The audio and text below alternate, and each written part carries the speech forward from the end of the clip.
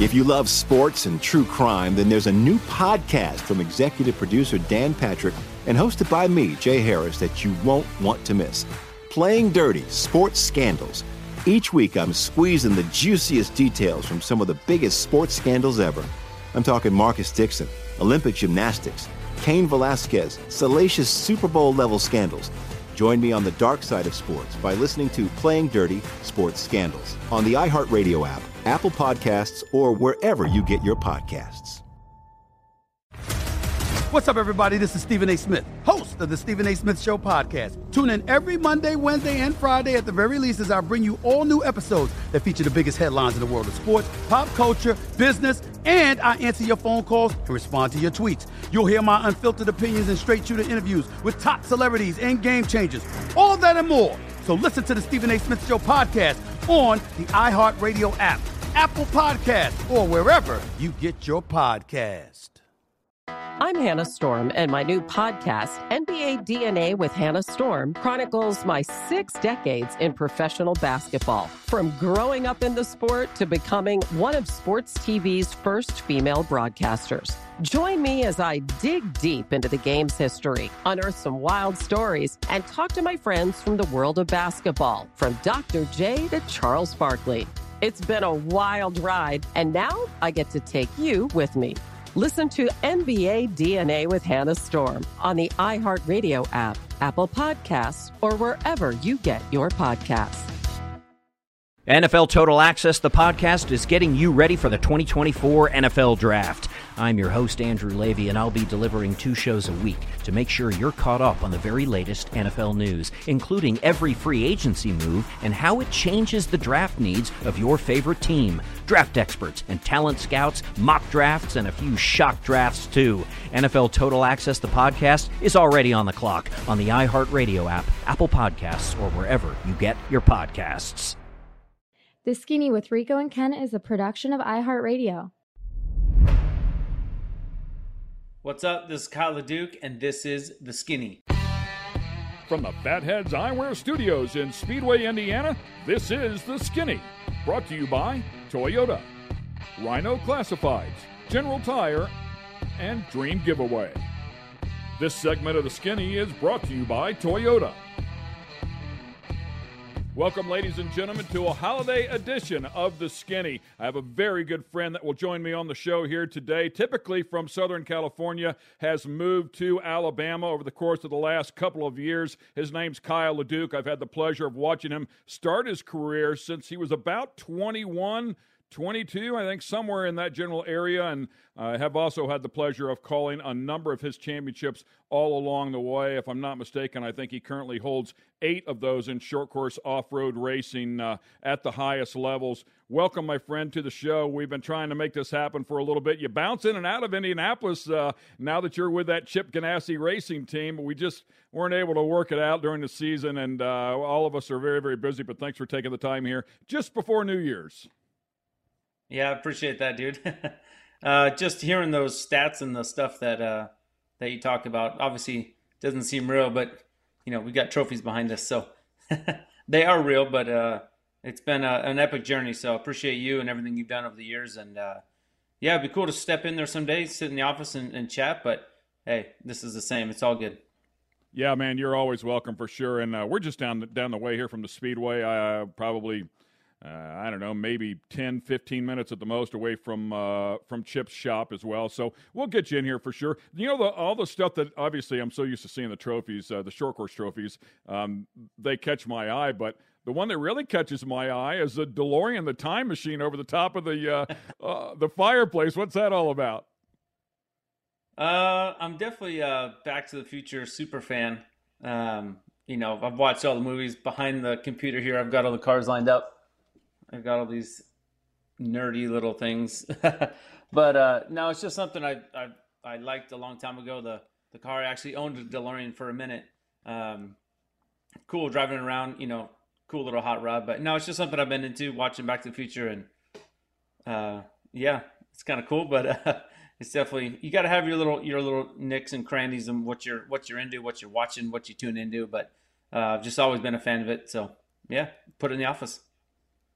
So all of your fans, of course, are very familiar with your accomplishments over the years. And while we certainly want to touch on those and not discard them in any way, shape, or form, we really like to get a little bit of information about the guys that people don't typically know about. And just you, even this morning, as we were chatting on the air here, trying to get things going, we're running a little bit late. I apologize for that. But you said, hey, man, I'm working out. I'm tired of being the chubby guy, which I don't know that you're the chubby guy, but I certainly get it. And when you're around the people that you've been around this year, and I really reference more of the Extreme E season whenever I say this, you take a look at those athletes that you're competing against and some of those Formula One drivers and competitors and take a look at the athleticism that they're capable of. I'm sure and you being the competitive guy, it's like, hey, man, I'm not going to be in last place here. I got to jump in the game. So talk to me about what you're doing here to get physically fit.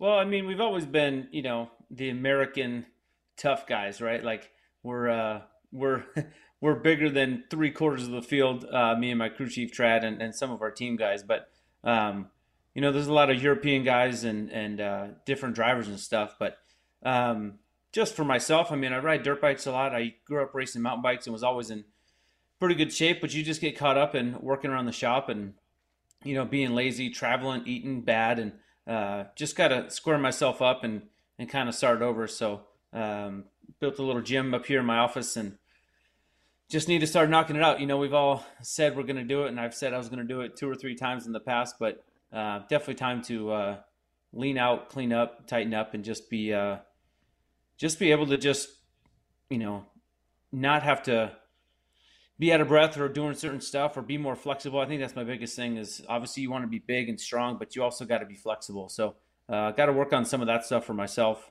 And if it pays off during racing, that's fine. But definitely, want to look good with the shirt off for the wife. And my son's super ripped and my daughter, they're both athletic, doing sports and stuff. And I don't want to be the chubby guy. So time to get to work.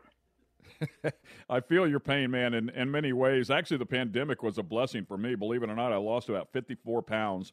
I have since found it all again. I lost it, but it was right there. I found it and put it all back on. I started working out at this place up here. Maybe you're familiar with it, called Pit Fit. Dixon goes there. A number of the other IndyCar drivers go there, and started working out. But I've been actively what's the best way to describe this? I've been actively proving the fact that you cannot work your way out of a bad diet. So I've not fixed my diet, but I've been working out since August, and you would never know it to look at me. I'm a lot stronger, but I have not lost a pound. So, yeah, I think the diet and what you're talking about is a huge part of it. And the flexibility, I mean, man, I just pulled a hamstring. I've never done anything like that before, but working out up there the other day, pulled a hamstring, and man, oh man, what a special moment that was. But as I started working out, I got tighter and tighter and tighter, and I refused to stretch, even though I felt it. I knew I should have been, but as you get older, it just gets worse and worse. So I remember seeing Carl climb in and out of his truck, and Carl's constantly stretching, the old nemesis for you, and of course, very athletic as well, but I agree with you 100%. And I think if you get in a bad situation in one of those trucks and you need to do something quickly, the stretching can certainly pay dividends. Yeah, I remember I was watching Carl walk up to his truck and put his leg up onto the window and then duck his head, almost touch his belt and climb in.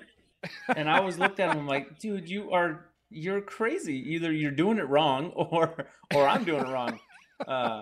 But I mean, even when I was younger, like you used to call me Kyle the Kid, and we used to jump in and out of race cars all day long, and then we'd go home and jump on our mountain bikes and go ride, and then jump on dirt bikes and go ride. So it's just part of being active, And since we moved here to my house here in Alabama, this office was not here behind me, and this is upstairs at my shop. I have maybe a 2,700 square foot shop. Nothing huge, but this is like an upstairs loft that's on it. So I mean, just been working, just been trying to outfit this place so that I can actually have a home base. I've always rented shops in the past or worked with my dad, and this is finally my shop. So we got air conditioning in it. We've foam insulated the roof, like everything here in Alabama that the essentials that you need to get started. And just doing everything, trying to build a shop that I can build race cars in and spend some time in. Yeah, speaking of that, you guys are down there in Tornado Alley as well, man, and you've been able to dodge all that crazy weather? Yeah, we're in hurricanes. Yeah, hurricanes are the nemesis. So we're right on the coast. I mean, the water here in the Gulf is maybe 2.5 2 miles down the road. So Oh, wow. it's Okay. definitely right here. We had a storm hit, not 2021, but in 2020 we had a Hurricane Sally came through and pretty much hit us direct, maybe 2 or 3 miles, east of us, but 120-mile-an-hour winds. Me and my crew chief Trad were here. It was the weekend before heading up to Crandon, so knocked down all of our trees. We have big pecan trees, so those knocked over, blocked the entire driveway. So it's been an eye-opening thing. But my wife has always hated earthquakes. I love them, like just what's happening during an earthquake. I've always loved.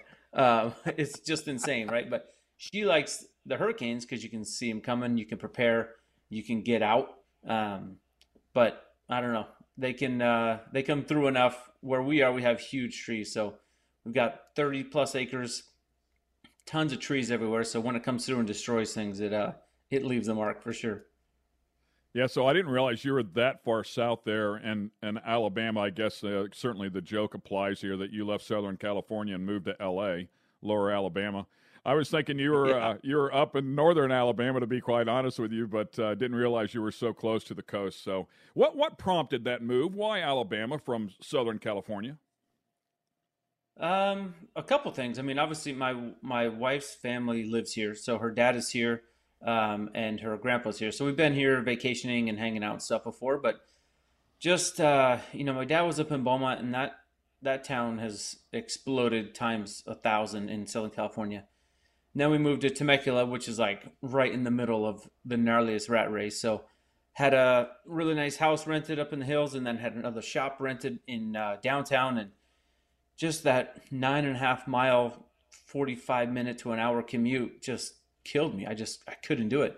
And then you got to leave every day.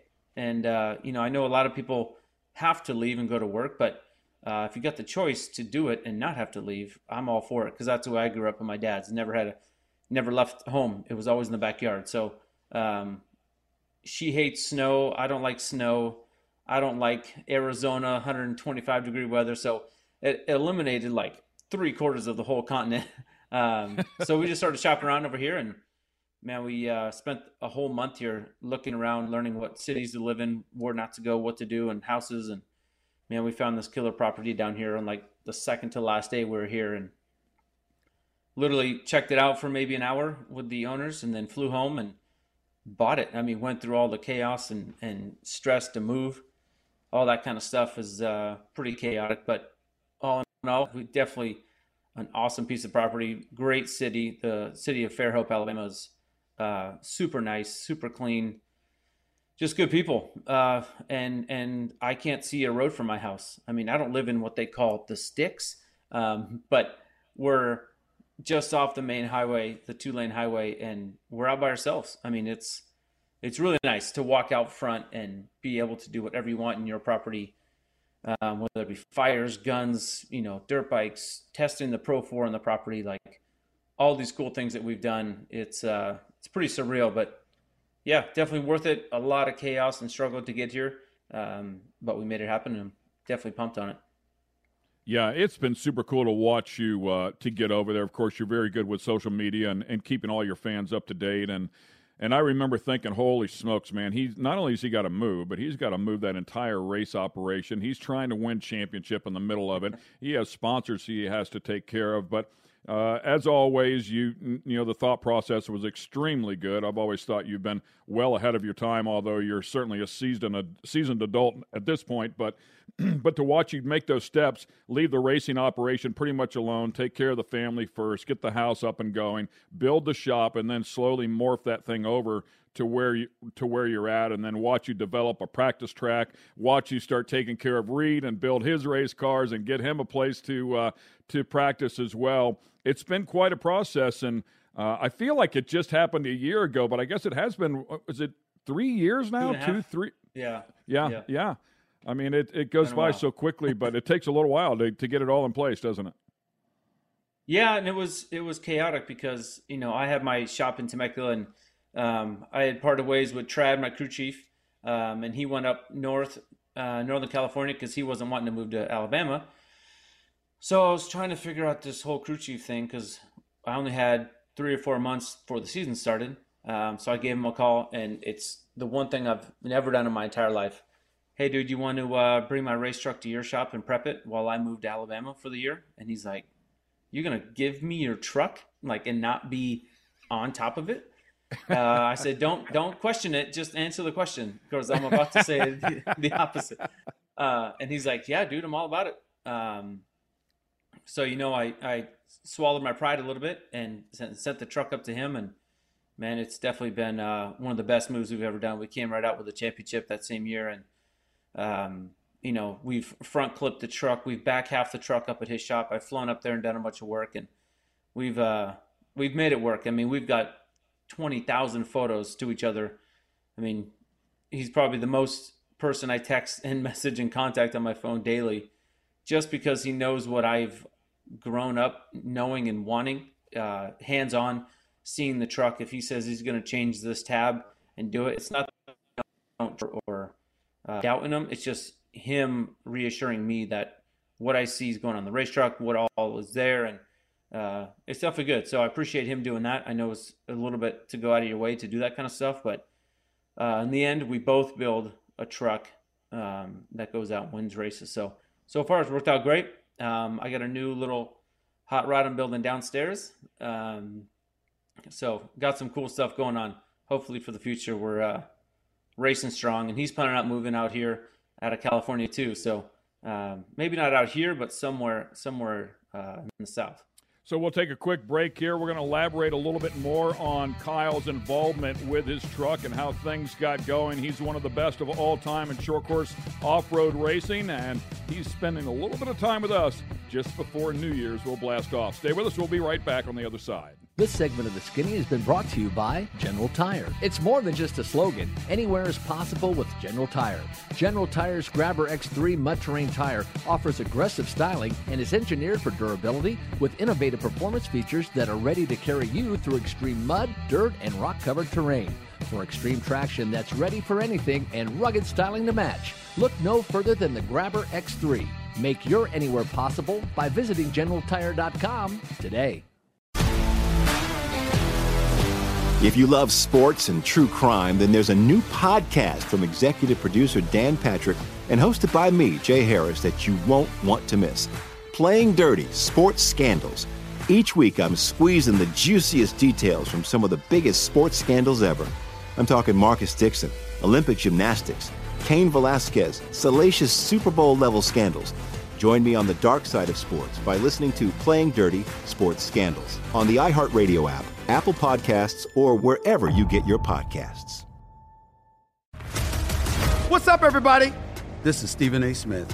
When I'm not at my day job, First Take, you can find me in my studio hosting the Stephen A. Smith Show podcast.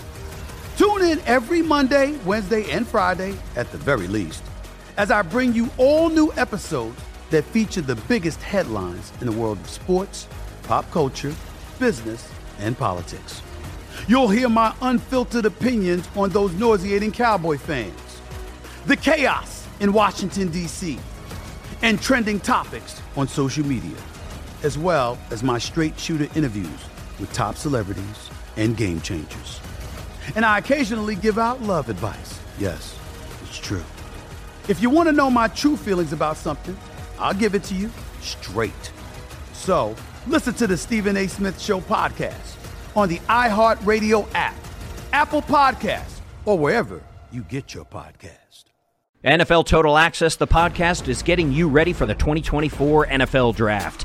I'm your host, Andrew Levy, and I'll be delivering 2 shows a week to make sure you're caught up on the very latest NFL news, including every free agency move and how it changes the draft needs of your favorite team. Draft experts and talent scouts, mock drafts, and a few shock drafts, too. NFL Total Access, the podcast, is already on the clock on the iHeartRadio app, Apple Podcasts, or wherever you get your podcasts. MTV's official Challenge podcast is back for another season. And guess what? So are we. Just in case you forgot, I'm Tori Deal. I'm a 6-time finalist and a Challenge champion. And I'm Anissa Ferreira, and I've been gracing your screens for the last 2 decades. I am a veteran challenger and Challenge All-Star. And speaking of All-Stars, All-Stars 4 is finally here. I'm going to be honest. I literally thought this day was never going to come. Well, the Challenge gods have answered our prayers, and we're going to be right here along with you fans covering every episode on the podcast. And this season takes it to a whole new level. Old school legends, modern power players, redemption seekers, and ex-lovers are all competing in Cape Town, South Africa for the prize of $300,000. Anyone can win, relationships matter, and only one All-Star will claim the title of Challenge champion. Listen to MTV's official Challenge podcast on the iHeartRadio app, Apple Podcasts, or wherever you get your podcasts. This segment of The Skinny is brought to you by Rhino Classifieds. Tired of all those ads and random stuff that shows up when you're looking to buy or sell your car parts? Rhino Classifieds was created just for you. Welcome to a streamlined buying and selling app created by racers for racers and race fans. Modified cars, classic cars, race cars, that special big block you need, the trailer to move your baby around the country in. We got you at rhino.co. Welcome back to The Skinny. We have Kyle LeDuc here on the show with us. In excess of 100 career wins in short course off-road racing. Nothing to sneeze at by any stretch of the imagination, and has competed against the absolute best of all time. Was picked up by Chip Ganassi Racing here in 2021, part of the Extreme E season. Certainly one of the elites when it comes to motorsports. Spending a little bit of time with us here just before New Year's. Thanks a lot for taking the time here, Kyle. And as we were talking about your involvement with the truck and you turning things over to Chad, and Chad being blown away that you would even think about the idea, much less actually pull the trigger on it. But let's go back to how things started, because when I first got into this industry, I used to walk by your dad's pit on a regular basis and check in with him, and he was always up inside of the trailer. He was always rebuilding the diff on that truck and getting it ready for the next round, just typical maintenance stuff. And watching your dad so hands-on, and the story that I heard, and I'd love for you to confirm it and elaborate on it, either true or not true, but the way that I heard it was you wanted to go racing, and Dad pretty much said, well, there's the grinder and over there, and there's a torch, and there's a welder, and there's a lot of tubing up there. Feel free to build one and get after it. I mean, very, very hands-on, very tough-love dad, but it has certainly paid dividends for you. Yeah, it's somewhat of the right story. Obviously, you know, my dad's an iconic guy, storyteller to say the least, but it all started, I mean, the first race I ever rode with my dad, or with anybody, was, I looked like I was like maybe 12, little fire suit, and I rode shotgun in his little Ford Ranger pre-runner. I think me, my brother, and my sister all rode in that. And then the first time I actually got to put my name on the door and race a truck was at the 1997 Baja 1000. So it was a Ford Ranger that I worked a deal out in my dad's shop. It's a guy my dad had been working with forever, that if I prepped it, he would let me drive a section. So I prepped it for free. I didn't make any money doing it. And I was a sophomore in high school and got to race the section of the Baja 1000. Had issues with it, but I spent the night in the desert. The truck broke, so we're sleeping in the truck in the desert. But it was a start. It was where it all began, you know. And then I raced it in 99, got into 2000. But at that same time, I was racing downhill mountain bikes professionally. And you know, making money doing that, traveling the United States doing that, and running pro with that. So that was all I wanted. And I worked with my dad and built trucks, and had a lot of experience already. So in 2002, I think he had a sponsor, Skyjacker Suspension, that was looking to sponsor the truck in the Pro Light division. And my dad was like, well, hey, instead of, you know, sponsoring somebody else, let's see if Kyle wants to do it. And I think literally before he finished the sentence, I was already in the shop. So it was a go from the word, you know, would you like to? I was already in. So obviously I didn't know how to build trucks. I didn't know how to do geometry, steering, motor placement, weight bias, all that stuff. But I knew how to fabricate. I knew how to grind, cut, drill, and do all that kind of stuff. So I built the truck with the people in my shop, but it was kind of like the nobody touched the truck until Kyle walks in the door type scenario.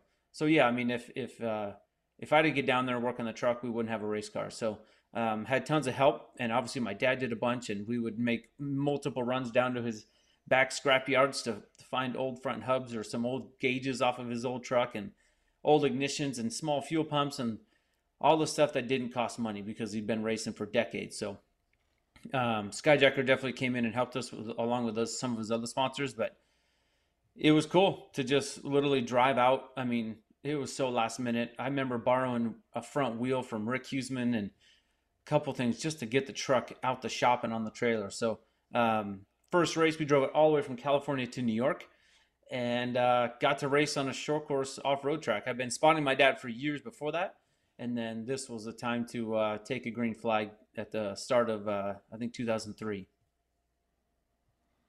That, man, I remember that racetrack in New York. I don't know that it was the first year. I think it was actually maybe the second or third year. I don't know how many years we went to New York. But, man, one of the most epic jumps of all time, watching you go up in the air. And then I think whenever you landed, like the helmet came down over your eyes and you were slouched in the – yeah, it was pretty ugly. But you were going for it, man. I mean, you were absolutely going for it. And of course, talking about Rick, I think you and Rick, one of the – I think both of you were Fords at the time, if I'm not mistaken. I don't know that had anything to do with lining things up with the front hub. But the point I really want to make to the fans at home is because it's so rare now to see somebody work their way into success and sponsorship, which you've been able to do. I mean, clearly your father with a ton of experience, you can lean on him, the people around the shop, the same resources there. Your abilities, though, have certainly excelled in terms of building a truck and your fabrication abilities. Everything that you've learned along the way, as you talked about before, all the weight bias and your ability to really dial in, shock packages, all of that stuff is the point that I'm trying to make. You've learned all of that stuff all along the way. You've managed to put yourself in a situation where you can win, and you didn't start off with a bunch of money. And you acquired those sponsorships and have since enjoyed the success because of it. You're one of a handful of people in short course off-road racing that actually make a living out of that sport and racing, and you rely on those sponsorships, and the only way they keep coming back is if you're successful. So I wanted to get a little bit of that information from you and how you started so people know, because, dude, it just doesn't happen anymore. The way it happens is somebody shows up with a lot of money, pots and pots of money, man, and buy their way in, and hopefully they can make something happen. Yeah, I mean, I've just always been around it. I mean, there was no way to not be. I mean, it was in our backyard. We build jumps, we break our quads, we drive them into the shop, and Dad would be like, "Oh, the tie rod's broke. What are we going to do?" It's like, "Well, can you help me?" And he would help me do it, but then he'd make us booger weld it together. I mean, we're talking 11, 12 years old. And whether that set the path or not, it definitely did. But, there's been knockdown, drag out fights, with brothers and fathers. I mean, it's a fabrication shop. It's family. Like, there's pros and there's cons. And even that first year of racing, like, we didn't have money. I didn't have a spare engine. So one of the tracks I went to, and I blew my motor in practice, and I watched the rest of the weekend. I didn't get to race, and it wasn't a, "Dad, I need this," or "Come on, go buy that guy. He's got a motor right there." It's like, oh man, well, there it is. It was the reality of it, and I think obviously that definitely gave me a mindset on what I'm doing, how I'm doing it, how to do it, and seeing my dad do it for a living, racing trophy trucks. He went to Dakar, went up Pikes Peak. I mean, short course Pro 4, you name it, the guy's driven it and been successful at it. So seeing that from the outside in was definitely a good tool for me to jump on. But then at the same time, I wanted to have my own edge. I wanted to have my own design. I wanted to have my own style. And, me and him butted heads for some days, and some days it was awesome. Same with my brother. Some days it was a nightmare, like fighting with your brothers and who's doing better, and I won this race and you didn't win this one. And, there was times when it sucked, but there was times when it was cool. So And it helped us. I mean, me and my brother being competitive against each other pushed us on the mountain bikes. You know, we were always bragging to each other about who was better and who did this better. And it transferred into the trucks. When he went truck racing in 2005, I was already the 2004 Pro Light champion. So he's like, all right, great. My dad's this champion. Now Kyle's a champion. Now I got to go into this thing and I better come out swinging too. The pressure's on. So it was just an atmosphere. I mean, I probably had hands on 20 some odd trucks that rolled out of my dad's shop throughout my life. And, I remember being in high school and running the lathe when he would put the bypass tubes on the outside of the old coilover shocks. I was there running a hone up and down. So I'd come home from school and I'd be working on that stuff. And the day after I graduated, he was gone and we had to pull the motor out of his Pikes Peak truck and we had to fabricate this gnarly thing. So it was like my grad night. Instead of going out partying and making mistakes, I was in the shop working on his trucks and building stuff. So there are stories that sound cool, but at the time, it's just whatever you're wanting to do is what you're going to do. And it's the mental choice of whether you do one thing, do another. And I've always looked at it like, I don't want to be mid-pack. I don't want to have a race car. I want to have the race car and I want to be at the front. And it's taken me a long time to try to figure out how to get there. But once you do, and once I got there, it was so much more fun to just be openly creative and building cool pro lights and, Stilo, my Pro 4, stuff like that roll out of the shop and you can just have pride in, and then put them on the racetrack and prove it. To go from honing shocks on my dad's lathe to being able to pull out of your shop a complete race truck is it's pretty cool. Pretty cool to say you've done it. It's been really cool to watch you develop over the course of time, for sure. And as you talk about those stories, and I mean, you had to be 16, 17 years old whenever you're going into that Baja race and then stepping up and building your own trucks and then finally finding that success. So it's been great to watch you develop over the course of your career. And your father, of course, had the pleasure of working with him at Crandon here just a few months ago. It's been a long time since I really had a chance to spend time with your dad, and I've always enjoyed talking with your dad. He always has a unique aspect. He's a great interview. He's a great color commentator. I mean, he sees so much. He's been around and done so much. He's great to have in the booth, and it was a real pleasure to work with him again after such a long time away from each other there with his retirement, of course, from the sport and that sort of stuff. So we're going to take another quick break here. We'll be back on the other side with some more from Mr. Kyle LeDuc. We'll talk about how his career progressed and what the future holds in store for this talented driver. If you love sports and true crime, then there's a new podcast from executive producer Dan Patrick and hosted by me, Jay Harris, that you won't want to miss. Playing Dirty: Sports Scandals. Each week, I'm squeezing the juiciest details from some of the biggest sports scandals ever. I'm talking Marcus Dixon, Olympic gymnastics, Cain Velasquez, salacious Super Bowl-level scandals. Join me on the dark side of sports by listening to Playing Dirty: Sports Scandals on the iHeartRadio app, Apple Podcasts, or wherever you get your podcasts. What's up, everybody? This is Stephen A. Smith. When I'm not at my day job, First Take, you can find me in my studio hosting the Stephen A. Smith Show podcast. Tune in every Monday, Wednesday, and Friday, at the very least, as I bring you all new episodes that feature the biggest headlines in the world of sports, pop culture, business, and politics. You'll hear my unfiltered opinions on those nauseating Cowboy fans, the chaos in Washington, D.C., and trending topics on social media, as well as my straight shooter interviews with top celebrities and game changers. And I occasionally give out love advice. Yes, it's true. If you want to know my true feelings about something, I'll give it to you straight. So listen to the Stephen A. Smith Show podcast on the iHeartRadio app, Apple Podcasts, or wherever you get your podcast.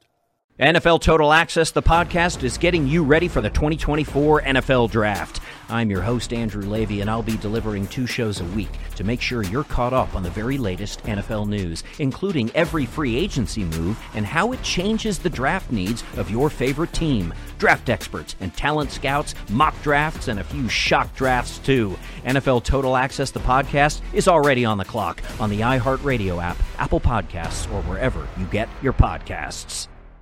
MTV's official Challenge podcast is back for another season. And guess what? So are we. Just in case you forgot, I'm Tori Deal. I'm a 6-time finalist and a Challenge champion. And I'm Anissa Ferreira, and I've been gracing your screens for the last 2 decades. I am a veteran challenger and Challenge All-Star. And speaking of All-Stars, All-Stars 4 is finally here. I'm going to be honest. I literally thought this day was never going to come. Well, the Challenge gods have answered our prayers, and we're going to be right here along with you fans covering every episode on the podcast. And this season takes it to a whole new level.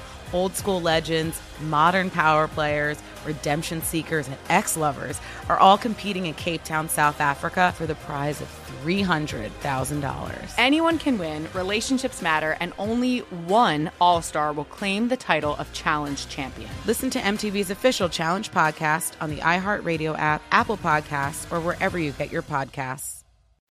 This segment of The Skinny is brought to you by Dream Giveaway. Dream Giveaway has been giving away high-end American muscle cars to raise money for charity since 2007. Dream Giveaway is known for giving away classic and new muscle and paying the federal taxes so the winners don't have to. For $25, you can jump in the game, and part of that goes to charity. You'll have a chance at winning some of the coolest cars on the planet. Check it out at dreamgiveaway.com. Once again, we have Kyle LeDuc with us on this special holiday edition of The Skinny just before New Year's Eve here, and it's a pleasure to have Kyle with us. He's joined us from his home in Alabama, and we've been talking about how he got his career started, how he scrapped from the bottom, literally working, fabricating his own truck, a lot from his father, and competing with his brother as well. My quick little claim to fame with Kyle LeDuc is he'd mentioned it before. I had a chance to dub him the kid back in the day, and that's exactly what he was, and he was so much fun to watch. But I do remember this special moment sitting on the starting line at Crandon, and I don't know why Kyle was in the back row with me. It was my first career race in a pro light race, but he's in the back row with me. I think maybe you were late for the driver's meeting or something silly had happened. I don't know what it was, but Kyle is this accomplished pro light racer and who went on to win the championship that year. And Kyle looks over at me and I look over at him and we're about to start the race. And Kyle says, "Follow me." And I looked over at Kyle and I said, "Follow me." Of course, I never saw Kyle again. They dropped the green flag. He was gone. And I actually beat him, though, because you broke in that race. So I think I beat you. And there, I have a picture of myself ahead of Jeff Kincaid and Art Schmidt. And I beat you, and I'm like, "Hey, man, I just quit right now. I'm done." But I remember getting to the end of the race because I was still a pit reporter for the series, and I climbed out of the truck, and I looked at somebody, and I said, "You got to tell me who finished first, second, and third." I said, "I was nowhere close to them guys. I don't know who won this thing." So it was a lot of fun, though, and was able to enjoy a handful of races that year in the pro light division. And I got to say, man, the stuff that I learned to bring to the booth and relay to the fans was absolutely remarkable, because everything that you guys go through, a lot of it's just taken for granted. You don't even realize all the stuff that you do and just inherently react to.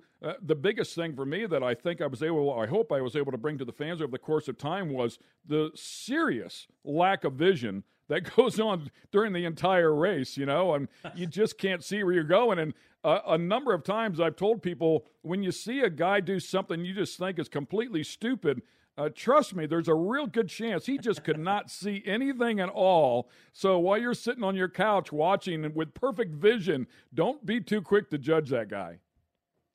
Yeah, we use the term blacked out, and that's happened 1,000 times. I mean, even just the Crandon start, you go through turn one, and the spotter is literally helping you. Hold your line, drift a little wider, a little tighter, because you're just murdering tear-offs. I mean, you're getting blasted unless you get the whole shot. If you get the whole shot, you're fist pumping in front. But if you're not anywhere near the front, you're just in this blanket of chaos. And I don't know, man, there's risk involved with going through the smoke hole, but it's not usually to your benefit. So yeah, no, it definitely is gnarly.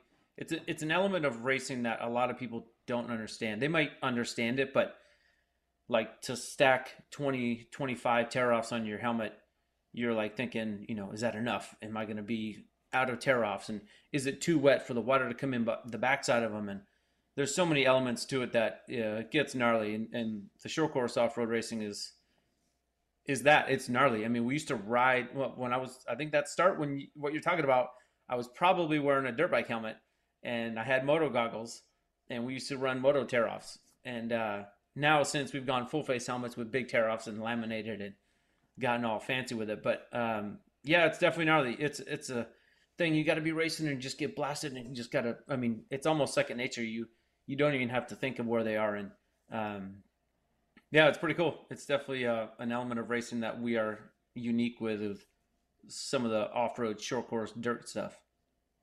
Yeah, you bring that up, and it's a great point. It's just one of many points.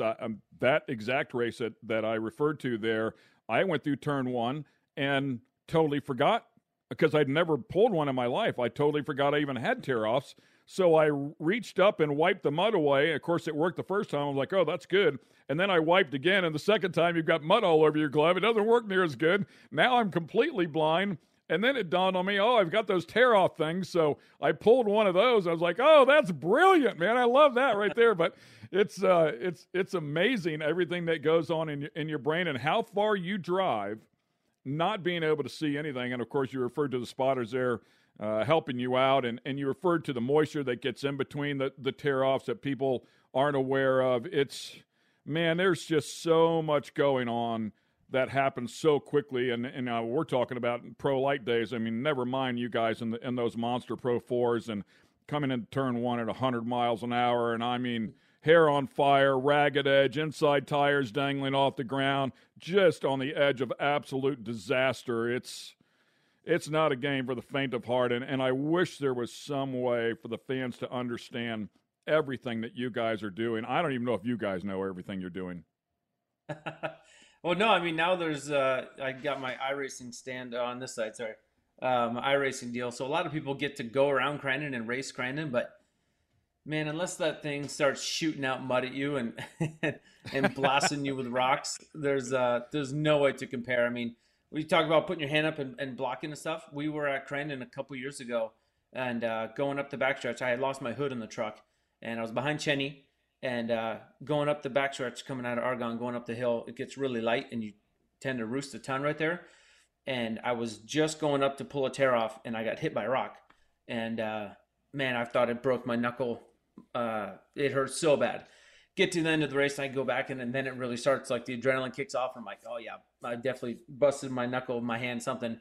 So I pulled my glove off, and when I did that, it sounded like coins dropping on the ground. Ding, ding.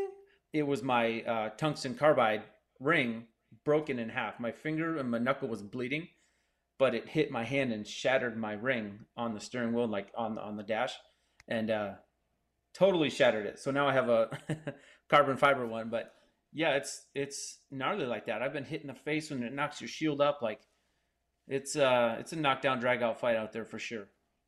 Yeah, if I'm not mistaken, I think Rodrigo Ampudia maybe got hit in the forearm with a rock or something, broke his arm. I remember, I know Johnny Greaves there for a while had a combination of things. He had the dirt bike helmet with the visor, so you guys could tip your head down and block some of the roost initially. He also had I think he had a mud eater, and if the mud eater failed, he would pull it off, and he had a set of dirt bike goggles with the pull string that over his shifter that he could quickly put on, and then he also had a rag in case everything failed so that he could wipe his eyes out. I remember looking at all the stuff in there, and that was at Bark River for whatever reason.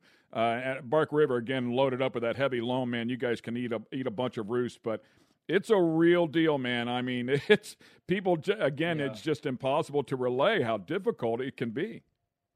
And there's a lot of dirt track guys that understand and go through the same thing that we do, but they don't race in the rain. I remember starting 2006 or 05. and starting Bark River on the line, pro light, about to go, and it just starts raining, and you're like, oh no, it's raining. They're gonna cancel it. Oh no, it's really raining super bad. Oh, green flag. And the whole race was raining the entire time. I was leading Jeff Kincaid, and he did a slide job on me like no other on the last lap. And but it was pouring rain the entire time. So there's water running. Moto helmets, moto goggles, and a protector so the dirt didn't go between your goggles and your helmet and blast your forehead. But that's what off-road racing is, and it's gotten to a point a couple times lately where they'll cancel a race or they'll, postpone a race and all that stuff. And I get it, but at the same time, I'm a little old school, and I remember putting the fin on the top of my dad's truck with a number on it so that you could tell which brown truck was his. And obviously it didn't make for great TV, but that was hardcore off-road racing. And I think we're missing a little bit of that these days, but hey, it's all good. It's gnarly off-road racing, and sometimes the officials put more water on the track than Mother Nature ever could. So sometimes it gets gnarly either way. That's a great point there about the officials. I won't elaborate on that one. I'll let it go for now. At any rate, I remember before I got involved with short course off-road, watching the trucks. Well, I don't know why Lake Geneva is sticking out in my head, but there were some races, I want to say, in Missouri, maybe Kansas, somewhere around Kansas City or somewhere in there. It seemed like every time I watched it on TV, it was a rain race. And I remember once I got involved, and let's say maybe you guys are at Crandon and the track is super wet, but I remember talking to some of the veterans, probably someone like your father, although I don't know if your father would give up anything like this, but the guys would tell me, yeah, man, we're going to spring up, for the weight of the mud, because the trucks could pick up 500 pounds or more of mud. So going over the jumps, naturally has changed everything in terms of spring rate and how the truck is going to land to keep it from bottoming out. So they would literally anticipate carrying all this extra weight. Yeah, those are the days that I was a pressure wash kid. I was over there in a trash bag cleaning off that 500 pounds. But yeah, again, I remember putting a fin on the top of my dad's truck. I remember them hosing the trucks off at the start line at Crandon one time. Like, it was that bad. And like you said, Lake Geneva, it was basically a swimming pool with a racetrack in the middle of it. And, I've been in some of those races. Some of those races were before my day, but nowadays, obviously, it's getting a little more, I wouldn't say professional, but a lot more taken care of, professional tracks, bigger, gnarlier, maintenance crews and bigger tractors. And, Crandon, that place has amazed me several times. So many tracks will be absolutely underwater and flooded and shut down, but somehow Cliff fires up those dozers and starts moving dirt, and he can clear off a racetrack. Obviously he doesn't like moving his dirt around that much, but he can part ways and make us a racetrack, even though it rained the night before. So it's doable, and some of these tracks get destroyed from it, but racing in the mud sucks. We all love a perfectly beautiful prime track, so if we can get that, we'll prefer that any day. So as we talk about so many things I want to talk to you about, and we're already running out of time, but speaking of Crandon real quickly, Crandon did not change for as long as I've known Crandon. And 2021, they made some significant changes to that track, man. There was a pretty gnarly kicker there coming out of the barn turn that has never been there before. You guys were getting some crazy air. Unfortunately, a bit of a tough weekend there for you, but they made some big changes to that racetrack for the first time in many, many years. Yeah, I talked to Cliff when he was working on it. Fortunately, we're there testing and doing stuff, and he had a couple ideas on what he wanted to do and where to add jumps. And I personally didn't agree with it, because that's definitely not a spot you want to throw us in the air. A jump is one thing, but falling off the side of the 4-story building at 90 miles an hour is another. So it's just a big, awkward jump that a lot of the trucks weren't used to, and mine being one of them with my bit of a unique rear suspension. So we couldn't really catch it and control it enough to not destroy the truck. So that definitely eliminated us that entire weekend from trying to be a threat. But if it's still there next year, we'll adapt the truck, and we've already made changes to the rear suspension to make it be able to do that stuff. But No, these tracks definitely, you know, I don't want to be the guy to push the buttons the wrong way, but man, these tracks and promoters, we got to step up.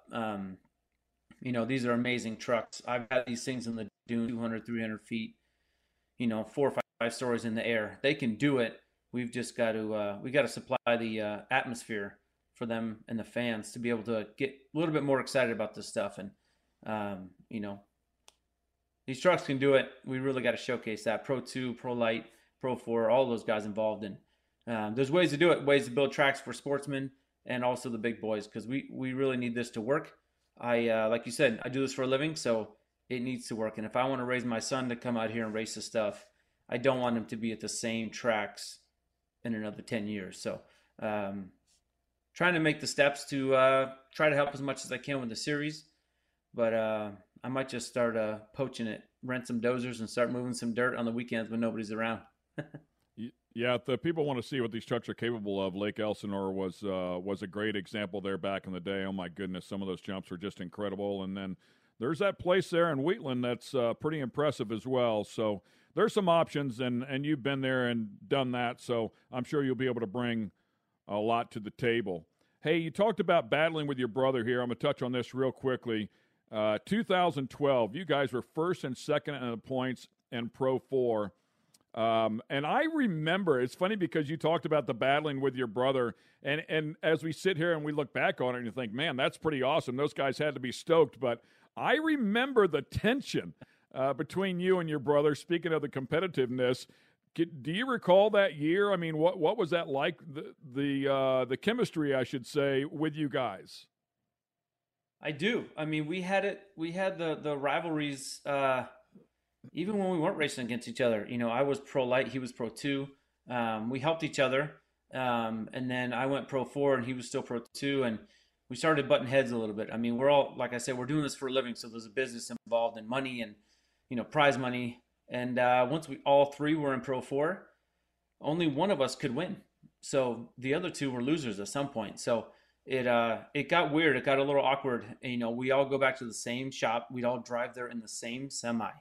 Like, go there, not have a knockdown, drag-out fight at a racetrack, and then get in the same rig and drive cross-country for 3 days. Like, nightmare scenarios.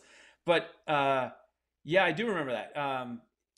To come down, I mean, obviously it's cool, right? So now that I'm sitting here in hindsight, and I'm sure Todd would say the same, for both of us to be at the top of the points in Pro 4, arguably in its prime, is pretty badass. Like, I would say we came from nothing. We came from a dad and a legend in the sport, but we worked our way up with sponsors and earned every bit of those sponsors and built the trucks that got there. And not that the other teams didn't, but it made us feel like we earned it, right? So we came down to a couple points. He had good consistency, and then I was either hit or miss, right? That was a gnarly year. Yeah, so I learned a lot that year. We had some good battles all the way to the end of the line in Vegas, like just landing on each other's hood, trying to just scrape next to each other. And he was always better than me in the mountain bike stuff. He was more athletic, trained a lot more, but I was a more aggressive and gnarlier technical rider. So once we got to the trucks, that kind of flipped a little bit, and he didn't like it. I didn't like the rivalry. Me and him butted heads. I mean, we were getting in fights in the shop, like everything you would imagine. There's no picture perfect story here. We were brothers, and yeah, it was life. It was great stuff. I remember that year and thinking all three of you guys going to be in the same class. I was like, oh boy, this ought to be pretty interesting to watch. Not even talking about everybody climbing inside of the same truck and back in the same shop. Great stuff for sure, as you talk about looking back at it. Hey, man, let's shift gears here real quickly, and we'll get things wrapped up. Talk to me about 2022. Congratulations on – I know things didn't pan out the way you guys wanted them to with the Ganassi racing effort and the Extreme E. Hopefully you guys are back again to take another swing at it next year. But nonetheless, just to be included in that group, to be their preferred driver, quite an accomplishment. Congratulations on that. But what does 2022 look like for you? Well, yeah, appreciate that, man. I mean, obviously, I got a phone call from Mike Hull, and I'm not a huge IndyCar fan, but I looked him up and I learned who the hell I was talking to. And you start understanding, you start looking at all these stories that we have, right? All this stuff that we've been talking about here. All of that comes to a desk at Chip Ganassi's racing shop with my name on it, right? So just to have that, you can hang up the phone and be like, all right, sweet. Like, we're doing the right thing. We're making the right progress. But then to have them call you and hire you is the second thing.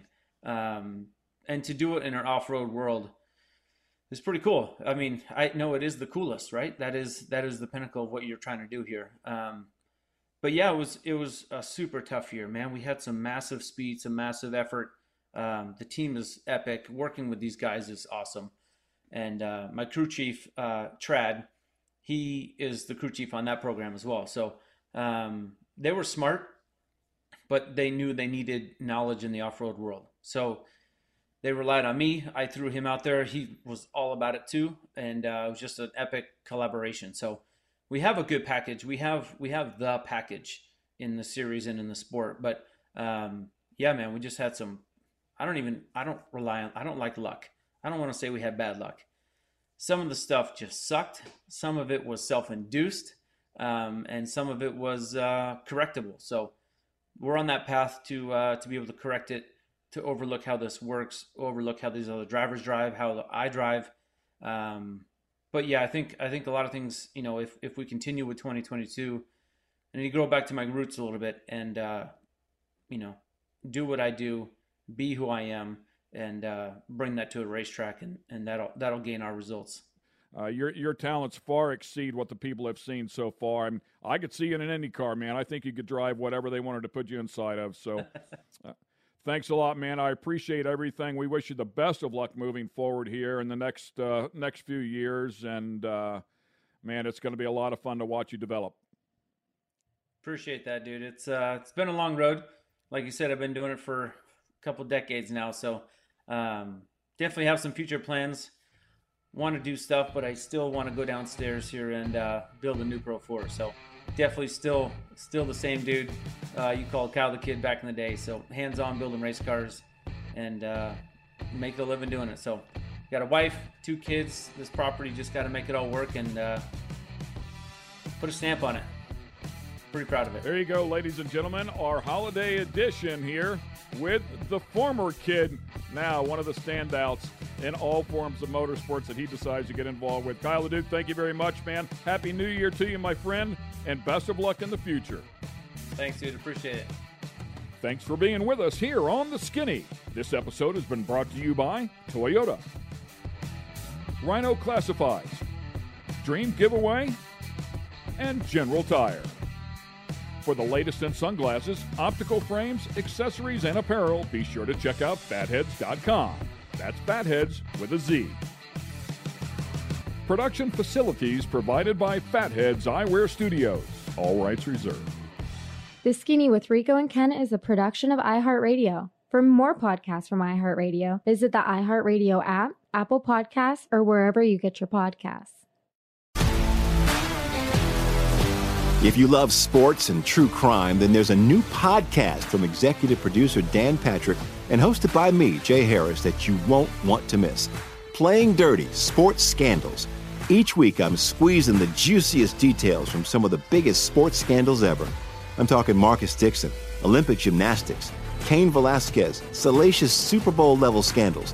Join me on the dark side of sports by listening to Playing Dirty: Sports Scandals on the iHeartRadio app, Apple Podcasts, or wherever you get your podcasts. What's up, everybody? This is Stephen A. Smith, host of the Stephen A. Smith Show podcast. Tune in every Monday, Wednesday, and Friday at the very least as I bring you all new episodes that feature the biggest headlines in the world of sports, pop culture, business, and I answer your phone calls and respond to your tweets. You'll hear my unfiltered opinions and straight-shooter interviews with top celebrities and game changers. All that and more. So listen to the Stephen A. Smith Show podcast on the iHeartRadio app, Apple Podcasts, or wherever you get your podcast. I'm Hannah Storm, and my new podcast, NBA DNA with Hannah Storm, chronicles my 6 decades in professional basketball. From growing up in the sport to becoming one of sports TV's first female broadcasters. Join me as I dig deep into the game's history, unearth some wild stories, and talk to my friends from the world of basketball, from Dr. J to Charles Barkley. It's been a wild ride, and now I get to take you with me. Listen to NBA DNA with Hannah Storm on the iHeartRadio app, Apple Podcasts, or wherever you get your podcasts. MTV's official Challenge podcast is back for another season. And so are we. I'm Tori Deal. And I'm Anissa Ferreira. The wait is over, guys. All Stars 4 is finally here. And this season takes it to a whole new level. Old school legends, modern power players, and ex-lovers are all competing in Cape Town, South Africa for the prize of $300,000. And we're going to be right here along with you fans, covering every episode on the podcast. Listen to MTV's official Challenge podcast on the iHeartRadio app, Apple Podcasts, or wherever you get your podcasts.